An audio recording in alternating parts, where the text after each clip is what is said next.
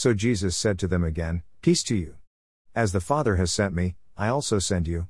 And when he had said this, he breathed on them, and said to them, "Receive the Holy Spirit. If you forgive the sins of any, they are forgiven them. If you retain the sins of any, they are retained." John 20:21-23 NKJV.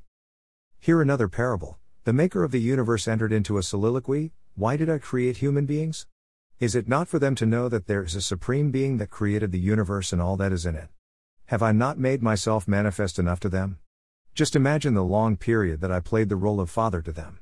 As if that was not enough, I humbled myself and came to earth to exemplify the character of the only begotten Son of God to them. And I have assumed my final state as the Holy Spirit long ago. They, human beings, ought to know that religion will rule over the new heaven and the new earth, because I am a religious man. Was that not the reason why I gave birth to the Christian religion? Are they not aware that only Emmanuel, God in human form, shed his blood and took away the sin of the world? I alone is to be worshipped. Human beings are still doubting till today that I, Jesus Christ, am God, after all my revelation to them. This is so painful. Now hear this. There is a certain man who asked the Holy Spirit this question: why did you leave your exalted position as God and took the form of men 2,000 plus years ago? And God answered this man thus: I, God, became like men so that men will become like God. And the Holy Spirit continued, saying, that men should copy my character, was one of the reasons behind my coming to earth 2,000 plus years ago. After I finished my assignments as the Son of God exemplified, whereas I am actually God, I then assumed my final state as the Holy Spirit. What did I do as the Holy Spirit? I put all my disciples on a race. Why?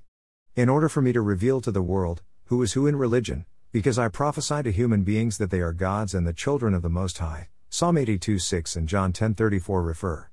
What is the spiritual implication of this? I want one man out of all men to emerge as the first and the last God on earth, and to prove to humanity that he is the Son of God established, in agreement with Romans 8:29 and Revelation 21:7 NKJV. And the Holy Spirit concluded thus.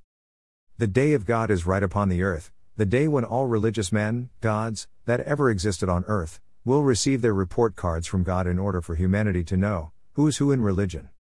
Titus Aramagon Oedito.